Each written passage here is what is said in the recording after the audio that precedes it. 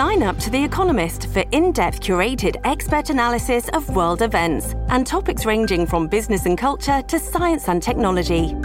You'll get the weekly digital edition, online-only articles, curated newsletters on politics, the markets, science, culture and China, and full access to The Economist Podcast Plus. The Economist is independent journalism for independent thinking. Go to economist.com and get your first month free. This episode is brought to you by Shopify. Do you have a point of sale system you can trust, or is it a real POS? You need Shopify for retail. From accepting payments to managing inventory, Shopify POS has everything you need to sell in person. Go to shopify.com/system, all lowercase, to take your retail business to the next level today. That's shopify.com/system. Ryan Reynolds here from Mint Mobile. With the price of just about everything going up during inflation, we thought we'd bring our prices down. So to help us, we brought in a reverse auctioneer, which is apparently a thing. Mint Mobile Unlimited Premium Wireless. How to get 30, 30, how to get 30, how to get 20, 20, 20, how to get 20, 20, how to get 15, 15, 15, 15, just $15 a month? Sold! Give it a try at mintmobile.com/switch. $45 up front for 3 months plus taxes and fees. Promo rate for new customers for limited time. Unlimited more than 40 gigabytes per month. Slows full terms at mintmobile.com. Welcome to the New Books Network. Can subaltern speak? Now an iconic question from a prominent postcolonial studies scholar, Gayatri Spivak. The question interrogates the inbuilt assumption about the locatable agency in an individual. Postcolonial studies have grappled with the question of legibility and limitations of archives. In her path-breaking work, Empire of Touch, Paulomi Saha disrupts the binaries of nation and individual as well as agency and silence by arguing that women's labor is a political one that articulates their relational aspirations through tactile.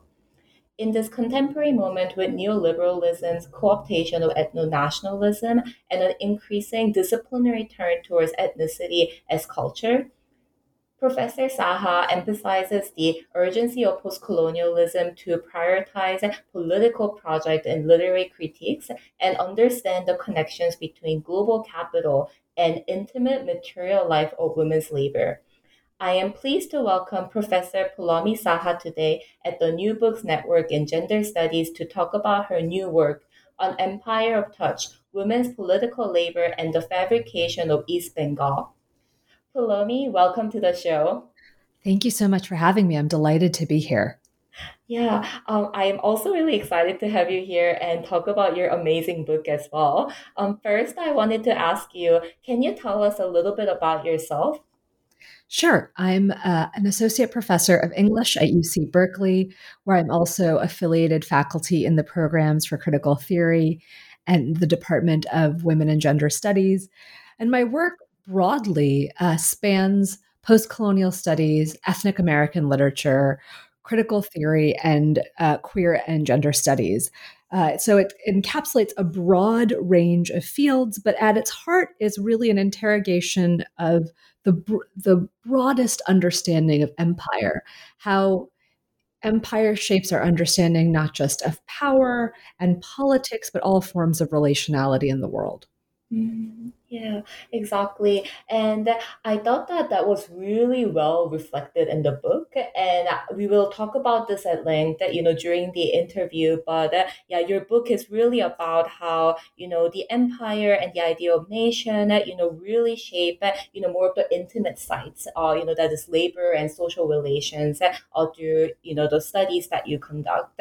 And that brings me to the question of archives as well. So following Gayatri Spivak's call to interrogate the power of representation, in your introduction, you emphasize the need for a new framework that really disrupts the binary of agency and silence and ask an empirical question about where women's political labor can be located. Can you tell us more about your journey with the archives? Absolutely. It is always fascinating to me how intently we as humanists in particular fetishize the archive.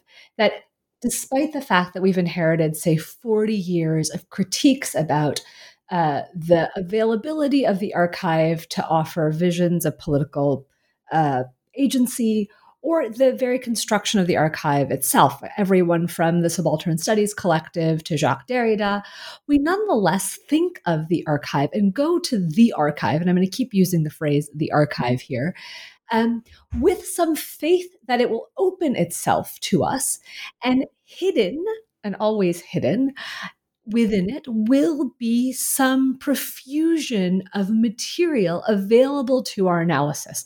This is the grand fantasy. And in some ways, my book started with a promise of that fantasy, because my book started in the Colonial Archive, in an early encounter with the British Library, where in the beautiful, pristine, climate-controlled Asia-Africa reading room, I discovered this remarkable collection of documents about women's revolutionary work during the early nationalist period in India. And this abundance of material, its clear categorization, the ways in which it had clearly been also taken from local archives. Some of the material still had the stamp of the Government Archives of India on it. But it seemed as though the archive could tell me everything I wanted to know about the question of women's political labor.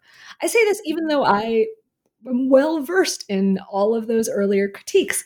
And what I found actually as I wrote this book is that fantasy of the abundance of the archive was not just about my own desire to understand women's political labor, but also about how we construct archives as hermeneutic objects. And so the whole book is in some ways grappling with what archives are, what they do, their institutional reality, but also how, in some ways, to do a new kind of critical work, we have to approach the archives differently. And so, there's a moment in latter chapters of the book and in the latter research of the book where I'm literally sitting at government archives, now no longer in Britain, but in the post-colonial Bangladesh, and I'm being told I don't have access to material. And what I get instead becomes a new archive, non-governmental, non-formalized, and actually record keeping. So I have to re-understand my method. I have to re-understand my modes of narration. I also have to re-understand the archive as a thing that contains objects I can read. So it's a book that's really trying to grapple with how we look for and understand traces of women's political agency when our formal archives either fail or tell us incomplete stories. Right. Yeah. There are just so much in there that I really want to talk more deeply about it. But for now, I think especially what you said about how it's not about so I guess a lot of post-colonial studies scholars have also talked about the problem of seeing something as not there, like the absence, and as you're saying they have pointed out the need to in a way critically interrogate the politics of visibility. And I really like that how in your work you really grapple with that, and talk about modes of reading. And that actually brings me to part two of your book, and how you talk about fetishistic reading, which I thought was a really interesting and very important theoretical contribution that you're making through your work, as a reparative mode to disrupt the idea of sovereign. Can you tell the audience more about what you mean by fetishistic reading and how to see it as a reparative mode? Absolutely. So, in some ways, it might help to understand the structure of the book a little bit. This is a book that is not chronological in its organization. The first chapter is a kind of theoretical gambit, and we can talk about that chapter if you'd like. And then the second part of the book is divided into two halves. The first section is a kind of post-colonial canon section. That is, it's a section where I grapple with major figures of world historical import, figures like Rabindranath Tagore, M.K. Gandhi, Sigmund Freud. And I grapple with the major questions that seemed to present themselves during anti-colonial nationalism from the turn of the 20th century to 1947 and the partition of India. And so in part two, I begin in some ways with Rabindranath Tagore's critique of nationalism and this phrase that really struck me in his essay, Nationalism, which was in fact a set of lectures that he delivered across America during 1916. So that, there's a kind of world historical moment of critiquing nationalism inflected by World War I there.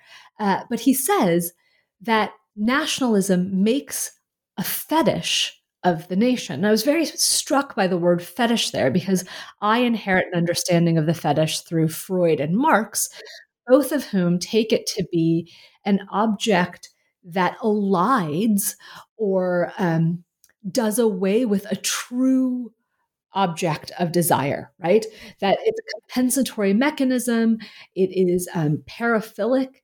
And what I found striking in Tagore's use is that he didn't seem to be citing Freud or Marx, but he was actually citing an earlier anthropological understanding of the fetish, which goes back to how Europeans talked about West Africans as having fetish objects that were objects not that were false, but that seemed to have a value that did not translate across cultures, right? So where Europeans believed that West Africans, instead of valuing gold, had made of these apparently mundane, sometimes mud, sometimes manufactured objects fetishes, they still had to engage in transactional encounters with these fetish objects. So they thought they were winning. They thought they had, traded gold for a thing of no, or they had gotten gold for a thing of no value. But in fact, they were being called into thinking about the power of mundane objects. And I think that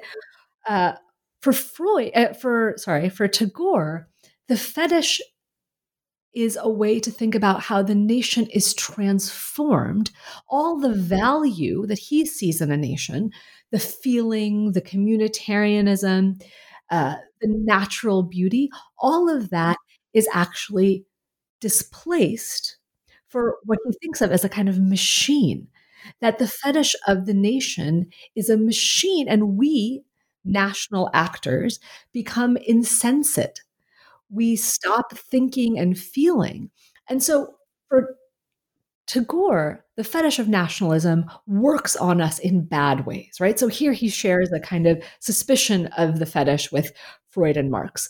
But I began to think about how this is actually a very masculinist conception of the self and its sovereignty.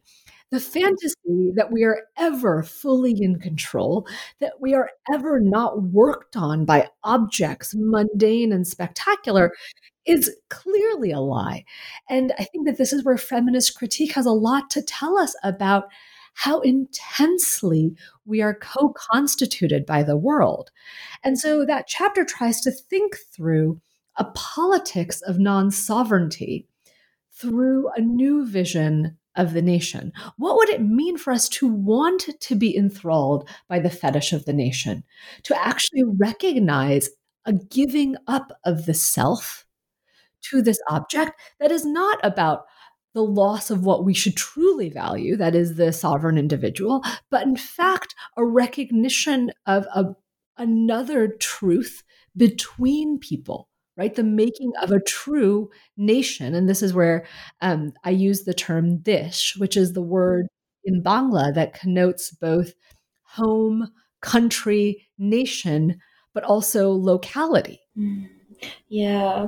That was just really beautifully said. And I thought that this was especially insightful in terms of how you are really disrupting a very masculine, conception of self, and in a way redefining and like challenging the meaning of sovereignty and like the place that it has in our society today. It's just so deeply embedded, and it influences the way that we think about nations, self, and our relations with the world, which I thought was just really, really insightful, and how you bring a dash in here to really emphasize how looking at women's labor, and really thinking through the feminist critiques bring the importance of locality, and how women's political labor in a way really trouble this idea, the promise of like reproductive nationalism and the purity of the idea of the nation. So this actually brings me to the earlier point that you made about how to read women's political labor, and that makes me want to go back to the first chapter, which I absolutely loved, where you talk about the revolutionary Prithia Lata Wadeder and Sati as a site of refusal, which I, having, really loving Black feminist work of refusal, like I really loved how you brought it all together. So I wanted to ask, can you tell us more about, this like gendered politics of refusal and unspeaking as you show us in the first chapter? Absolutely. So my first chapter, as you said, is about Prithilatha Wadadar, who is a 20-year-old school teacher, a young woman who joins a revolutionary group in Chittagong, which is now a part of Bangladesh, in the 1930s. And she is one of the only recorded women in Bengal to die in relation to some sort of anti-colonial terrorism. And I'm using the word "in relation" here carefully, because what happens is her body is found dressed as a man, and as a kind of explicitly Muslim man, outside of the European club in Chittagong, where she had just led a group of men to attack the club. They killed several people. They managed to flee, apparently unharmed. So it's a kind of mystery when authorities find her body, and she has no outward sign of injury. And so there's an autopsy that is done, both a literal autopsy, but a kind of hermeneutic autopsy that's done that tries to figure out who she is, why she died, and what her body is doing there. And what happens as they undress her, right, and they realize that it's not a Muslim man, but actually a young woman, is her whole body is pinned with photographs and manifestos, one of which has the phrase, "I boldly declare myself a revolutionary," in which she writes about how she's giving her body and her life up to the motherland. Now, what's curious is Prithilatha Wadadar will then go on to have two kind of ghostly lives. For colonial authorities, she becomes evidence in her own death of the masterminding of anti-colonial terrorism by a man named Shurjo Sen. And they will talk about how she was mesmerized and duped, and she becomes evidence of how masculine political machinations make use of poor, unthinking women. On the other hand, she becomes a kind of folk hero for nationalists, where her face is actually printed onto pamphlets that are firebombed into the police headquarters. She's declared a kind of goddess. This vision repeats what Gayatri Spivak suggests is one way to read Bhubaneshwari Bhaduri in Can the Subaltern Speak? And I found that it was curious that these are her two lives when she leaves her body for us with a clear narrative of her intention and a clear understanding that her intention will be misread. She understands that no matter what she says or does, her body interrupts and also gives rise to ready narratives. And so I tried in that chapter to very much sit with Prithilatha Wadadar and this image of this young woman who was so intentional in her writing and self-articulation, and to think about all the ways in which she is both read and misread, and to rather than say, some readings are wrong or right, to understand the profusion of narratives around the Wadadar as actually telling us something about the problem of understanding women's political labor, right? If we still stutter in our analysis of this woman who leaves such a remarkable narrative trace, that tells us a basic kind of analytic problem. And it's one that guides, in some ways, my readings of many different objects throughout the book thereafter. Yeah, exactly. Yeah, it becomes like a theoretical framework, and yeah, as you said, like a guide that yeah really influences the other parts of the chapters as well. And I also wanted to ask you about the history of sati as well, and how you weave its history together in discussion of Wadadar's body. Absolutely. So here, I turn to sati, that is widow immolation, for two reasons. One, because not just Wadadar, but many other women who were involved in anti-colonial terrorism in this period actually curiously turned to this language of self-immolation. Now, I'll remind you that Wadadar dies and she doesn't set herself on fire. She dies, actually, it turns out, by taking cyanide. But in her writings, at one point, she talks about self immolation.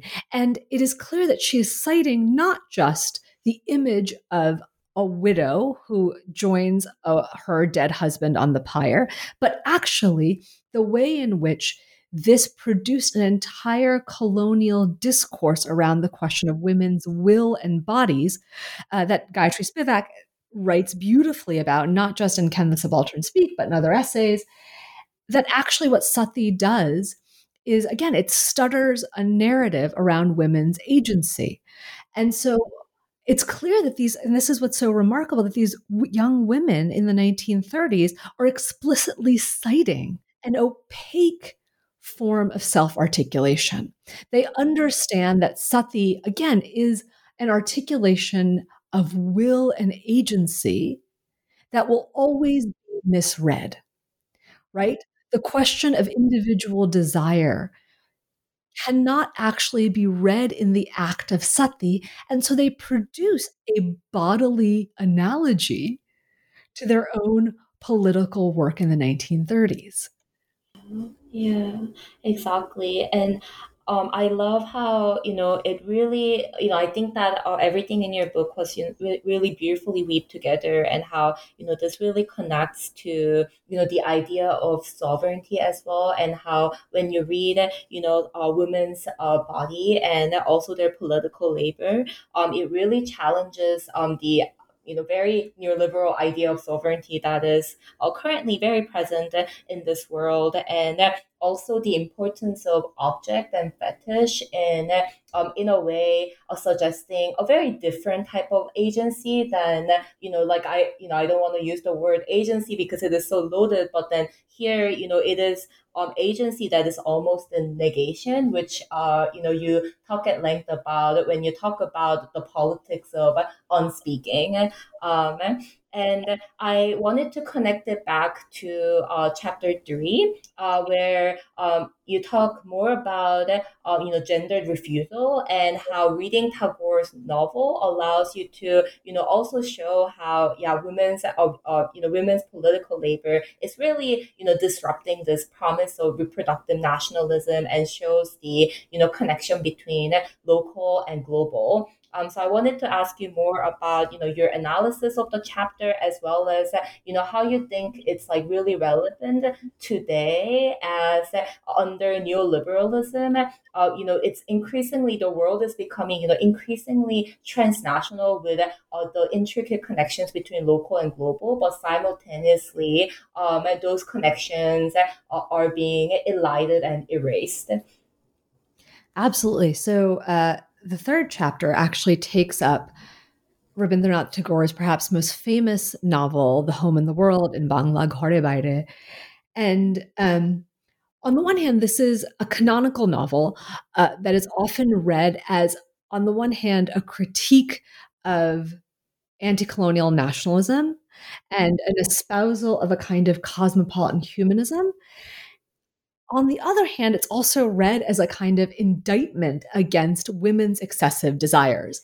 And so I read the novel against the grain, you can say, because I'm interested in how there's been, to my mind, a fundamental misreading of the object of desire at stake in the novel. So in the novel, you have this young housewife, Bimola, who's never left the inner apartments of like the kind of women's space of this household. She is the wife of a educated, kind, clearly kind of ineffectual landlord, Nikhil.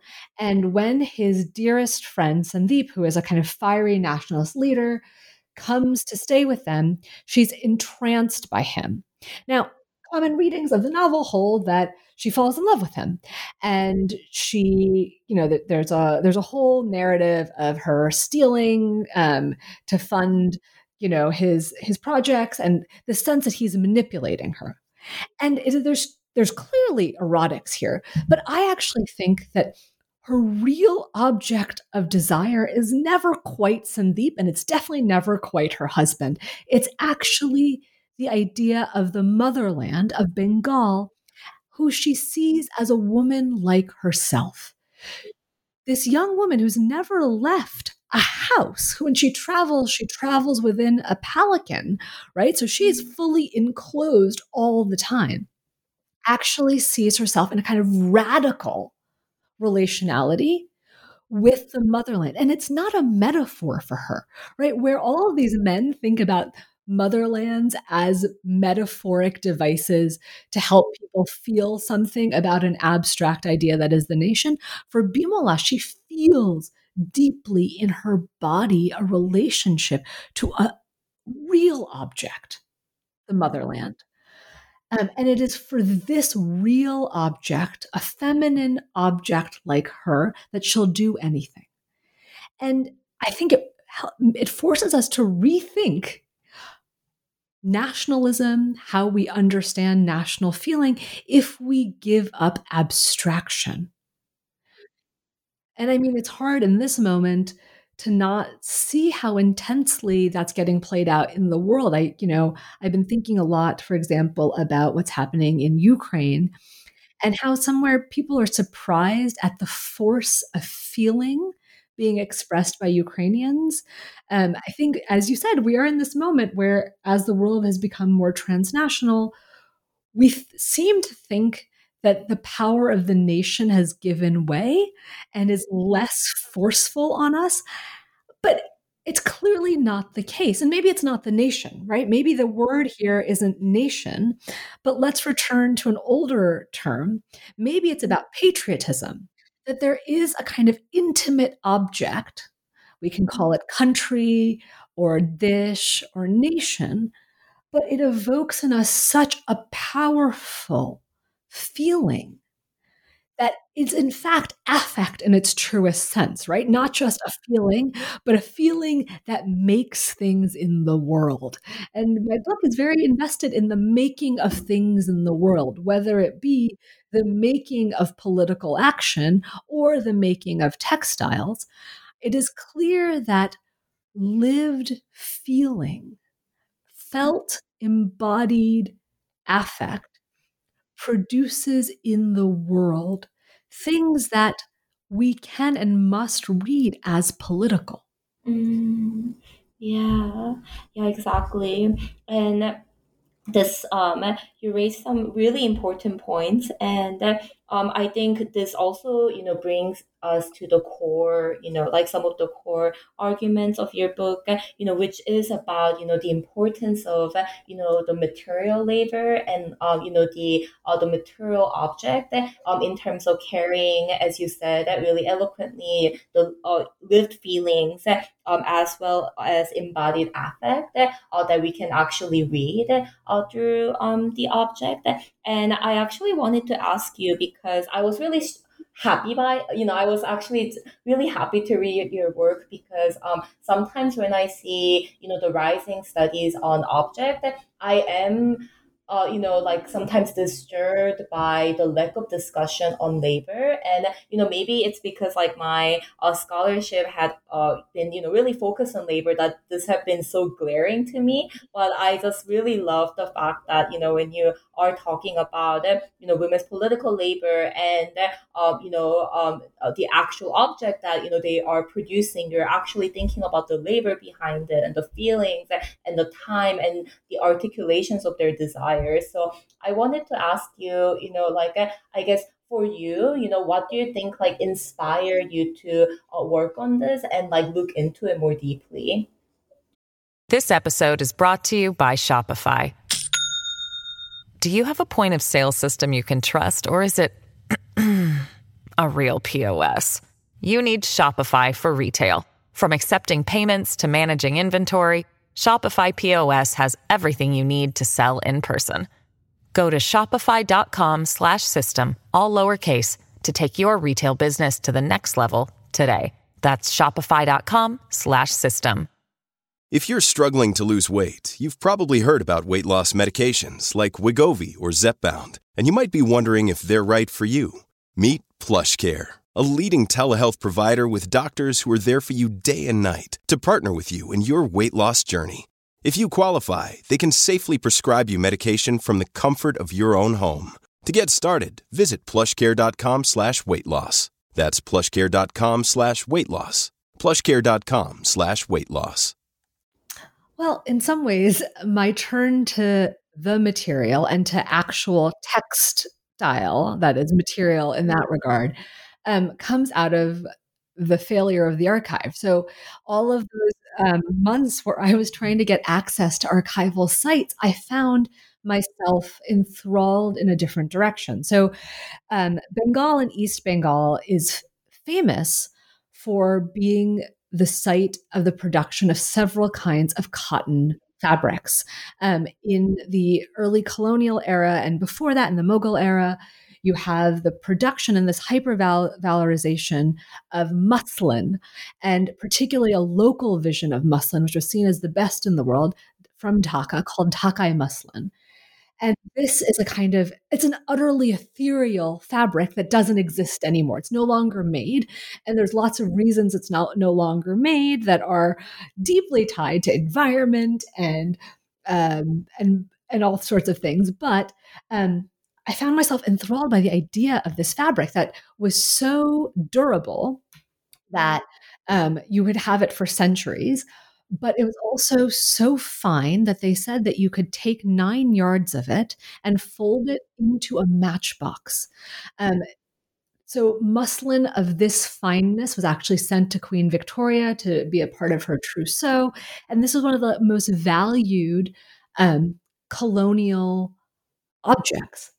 Then thereafter, you have the rise, in some ways, in opposition to muslin, of khadi. This is the form of hand loom cotton popularized by Gandhi as part of his Satyagraha project, which, again, actively saw itself as the opposite of the artisanal muslin. And Bengal is really essential to Gandhi's non-cooperation movement for many reasons, not least of which as a site of cotton manufacture. And now, in its current day, Bangladesh is known for two kinds of fabric. On the one hand, mundane knit garments, which are called ready-made garments that you might know from H&M or Gap, sort of cheap cotton knit, which we devalue and we have a kind of embarrassed relationship to. And then fair trade cotton that circulates through places like 10,000 Villages. So I became really interested in the textile life of East Bengal, and I found myself trying to understand what textiles held. That is, that actually textiles are remarkable in that they're designed to be worn, but cotton in particular isn't just worn, it then wears the wearer. So all the signs of labor and manufacture are actually embedded into the fiber of cotton. And this is somewhere, to go back to the question of fetishistic reading, this is somewhere an unspoken genius of Gandhi's project of satyagraha. But he misunderstood. Here's what I'm going to suggest. So Gandhi believed that handloom khadi would be a common activity that produced a common cloth to wear on a common national body. Everyone should be weaving and wearing only this hand-woven cotton. And he believed the process of both wearing and making that cotton was purifying, right? It is true that there's something magical that happens in the making and wearing of cotton, but it's not purifying in the least. It's actually about accumulation. To touch cotton in the picking, the sewing actually, the picking, the spinning, and then the weaving, and then the wearing and washing of cotton, each one of these steps is actually about how by sitting on the body, cotton actually accumulates into its fiber the particulate matter of the person who wears it. So fabric in this way does become a kind of nation-making object, but not through purity, but actually through a kind of radical co-constitution between not just one body and what it wears, but many bodies, right? All the labor that goes into making, washing, and wearing fabric actually draws together a political body. Mm-hmm. Yeah, exactly. Yeah, yeah. That was just really beautifully articulated. And as I was reading your book, I was thinking a lot about East Asia, and then my own research, and how often East Asian women, garment factories were also some of the primary methods for development in South Korea during its industrialization. And even though I don't think that it acquired quite an international fame as like a Muslim or Khadi, I was thinking a lot about how it becomes both, like a site of capital and labor accumulation, and how on the one hand, the seeming violence of the capital accumulation also, intersect with this very tangible and material life of labor that at the same time weaves and connects people together. So yeah, I thought it was a really beautiful, beautiful in a way hermeneutic, or the framework that you set for your book, that is actually quite relevant when I was thinking about my own research as well. But this actually really nicely ties into the last part of your book, and especially the last chapter, chapter 5, where you talk about how women's labor became a site of development rhetoric, and how that also connects to the colonial rhetoric of development as well. And I wanted to ask you about this chapter, and how the both the past and the present weave together through this labor that you describe, as well as how you discuss thinking otherwise about freedom in this particular chapter. Thank you for that. So the second half of the book leaves the canonical realm of post-colonial studies, and it enters into the era of post-colonial Bangladesh, which is a unique case, I think, in post-colonial studies, because it is mostly thought of as a kind of social science laboratory. So since its independence in 1971, Bangladesh has been seen as this kind of development experiment. It's received $50 billion in aid from places like USAID and Danida, and its rise through development indices is kind of credited to two things. On the one hand, the kind of monitoring of things like maternal health and mortality rates, women's literacy, all of these markers that depend on like the women's body, and also on how intensely garments work has sort of catapulted it towards, I think, soon to be a middle income country. And so the book, in some ways, tries to think, one, about the continuity between this new vision of East Bengal and the earlier version of East Bengal, and to think about what it is about women's labor that comes to be so narrativized and quantified in new ways. And so my fourth chapter is about women who were raped during the war, and how their experiences have been narrated and memorialized and not. And my final chapter sort of returns to a long history of textiles to think about the connection between khadi, the rise of the Singer sewing machine as the first real micro credit on the subcontinent, to garments work. And my argument there is actually quite simple. It is that contemporary garments work depends on the fundamental devaluing of the object. That is, garments work is profitable because t-shirts are cheap. Why are t-shirts cheap? Because the labor is cheap. Why is the labor cheap? It is cheap in some ways because of the word ready-made.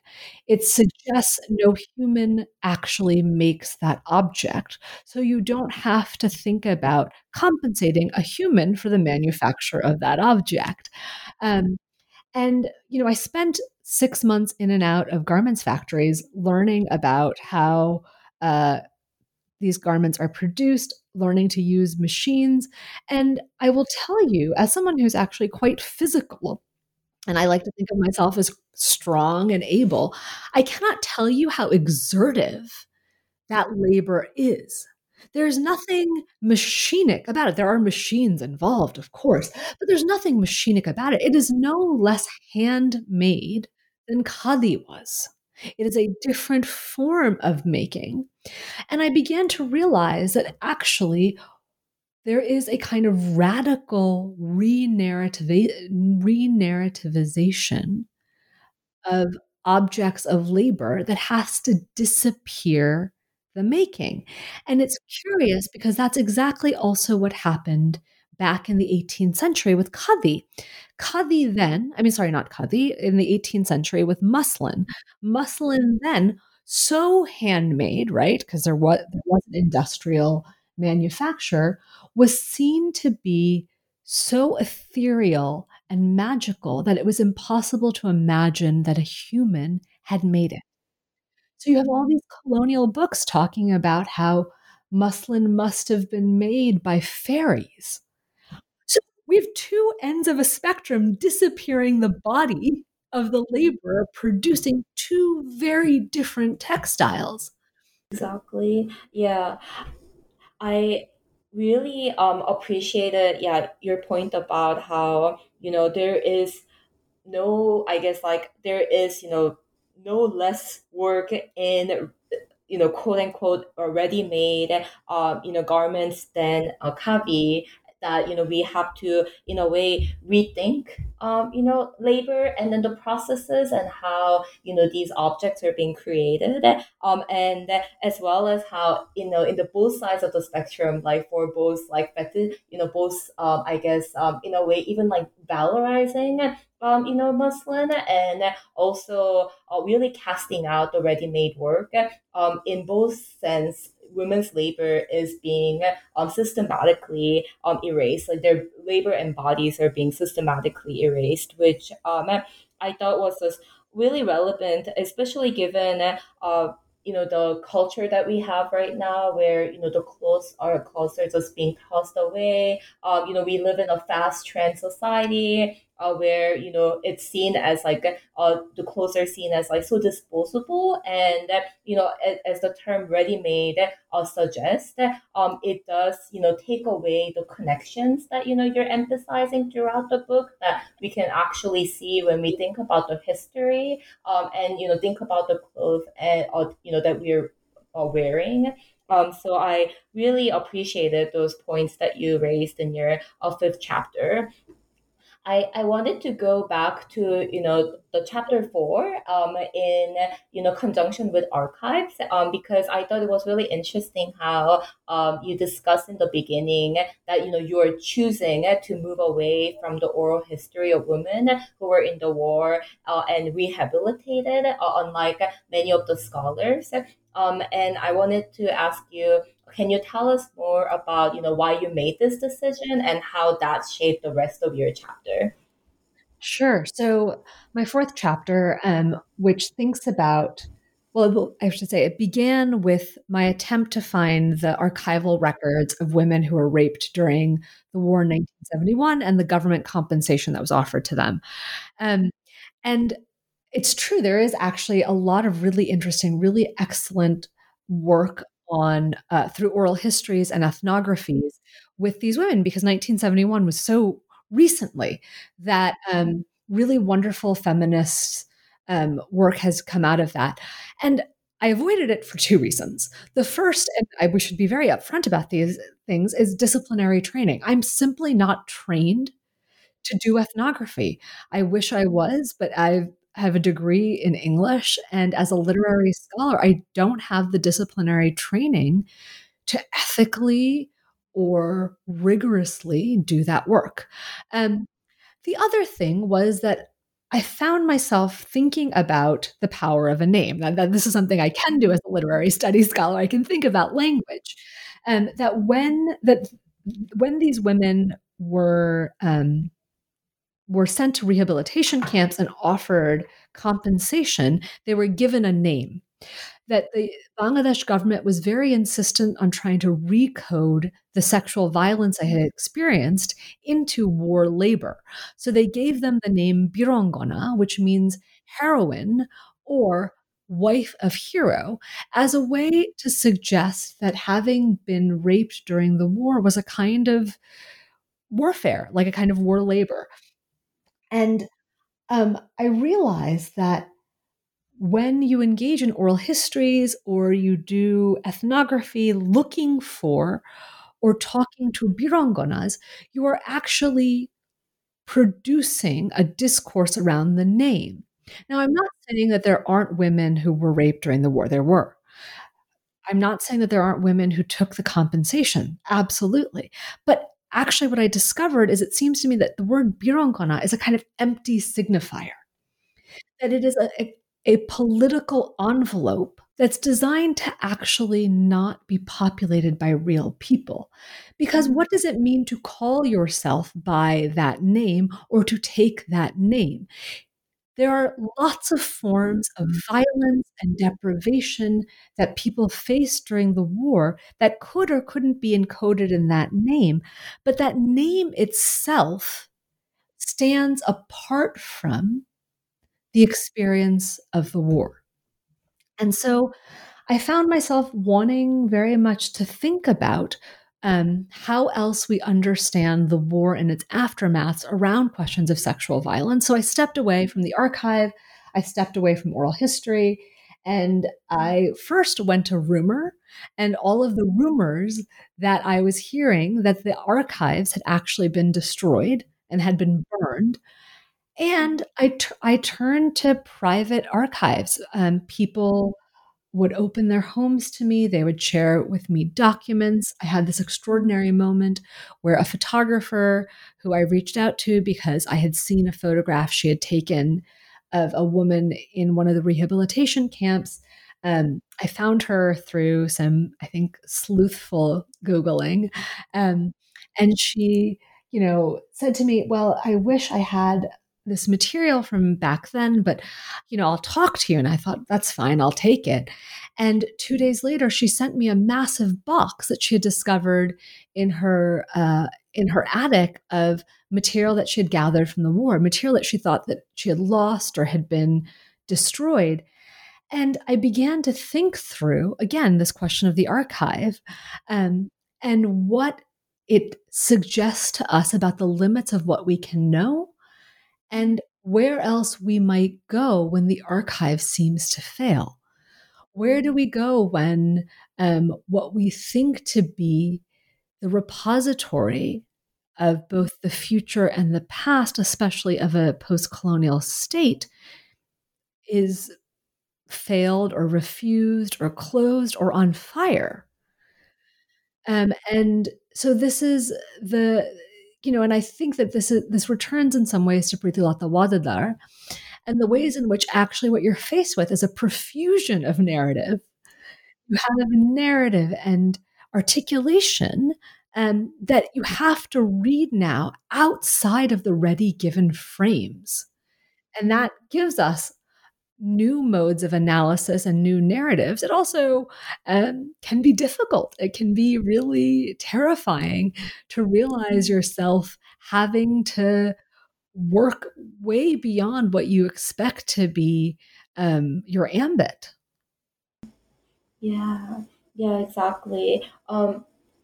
I found this, chapter to be really relevant as well because in my research as well, there is a term for domestic servants that is highly stigmatized, and scholars also talk about the absence of archives there because people don't really want to identify with the term.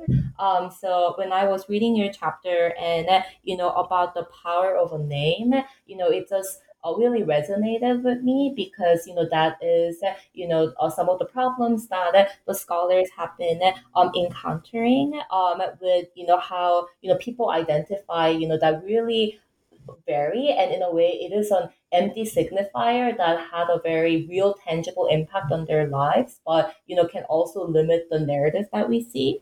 And thank you for bringing it like really nicely to the first chapter as well, which is which really sets a nice theoretical framework about how rumors and like this profusion of narratives of like readings and like constant misreadings in a way then like ask us to ask a bigger question about what these narratives are doing, and again about the question of then how do we read in a way that goes beyond the framework, really like thinking outside of the box. So yeah, thank you. That was just really beautiful. And yeah, I've taken up a lot of your time. And so I wanted to move on to the last question that we traditionally ask at the New Books Network, which is what is the next project you're working on? Well, I'm excited to share a little bit of it, which is that I am currently working on a book called Fascination, which is a history of America's enthrallment by the idea of Indian spirituality and how often and why these groups and figures who cite Indian or Vedic origins get called cults. So it's a book about cults and trying to think through also what we as contemporary readers, listeners, and viewers faced with just a massive profusion of popular cultural material on cults go looking for when we go looking for cults. And it's a book very much about wanting to lose yourself. It's a book about the radical possibilities of mundane transcendence. Yeah. Wow, that sounds really exciting, and also, ties in, with your previous, I guess the book that we are talking about, but already previous book project as well, when, you talked about fetish and, how that really reminds us about the power of the mundane, that, when you bring gender framework into it, especially then sheds power and disrupts the current system of thinking that we have in place about fetish and nation and individual. So that sounds really exciting. And yeah, I wanted to thank you again for being on this show. And we're all really excited to, have you back when you publish your next book. And thank you again for sharing these wonderful insights with us. Oh, it was my pleasure. Thank you so much for having me. Yeah, thank you so much.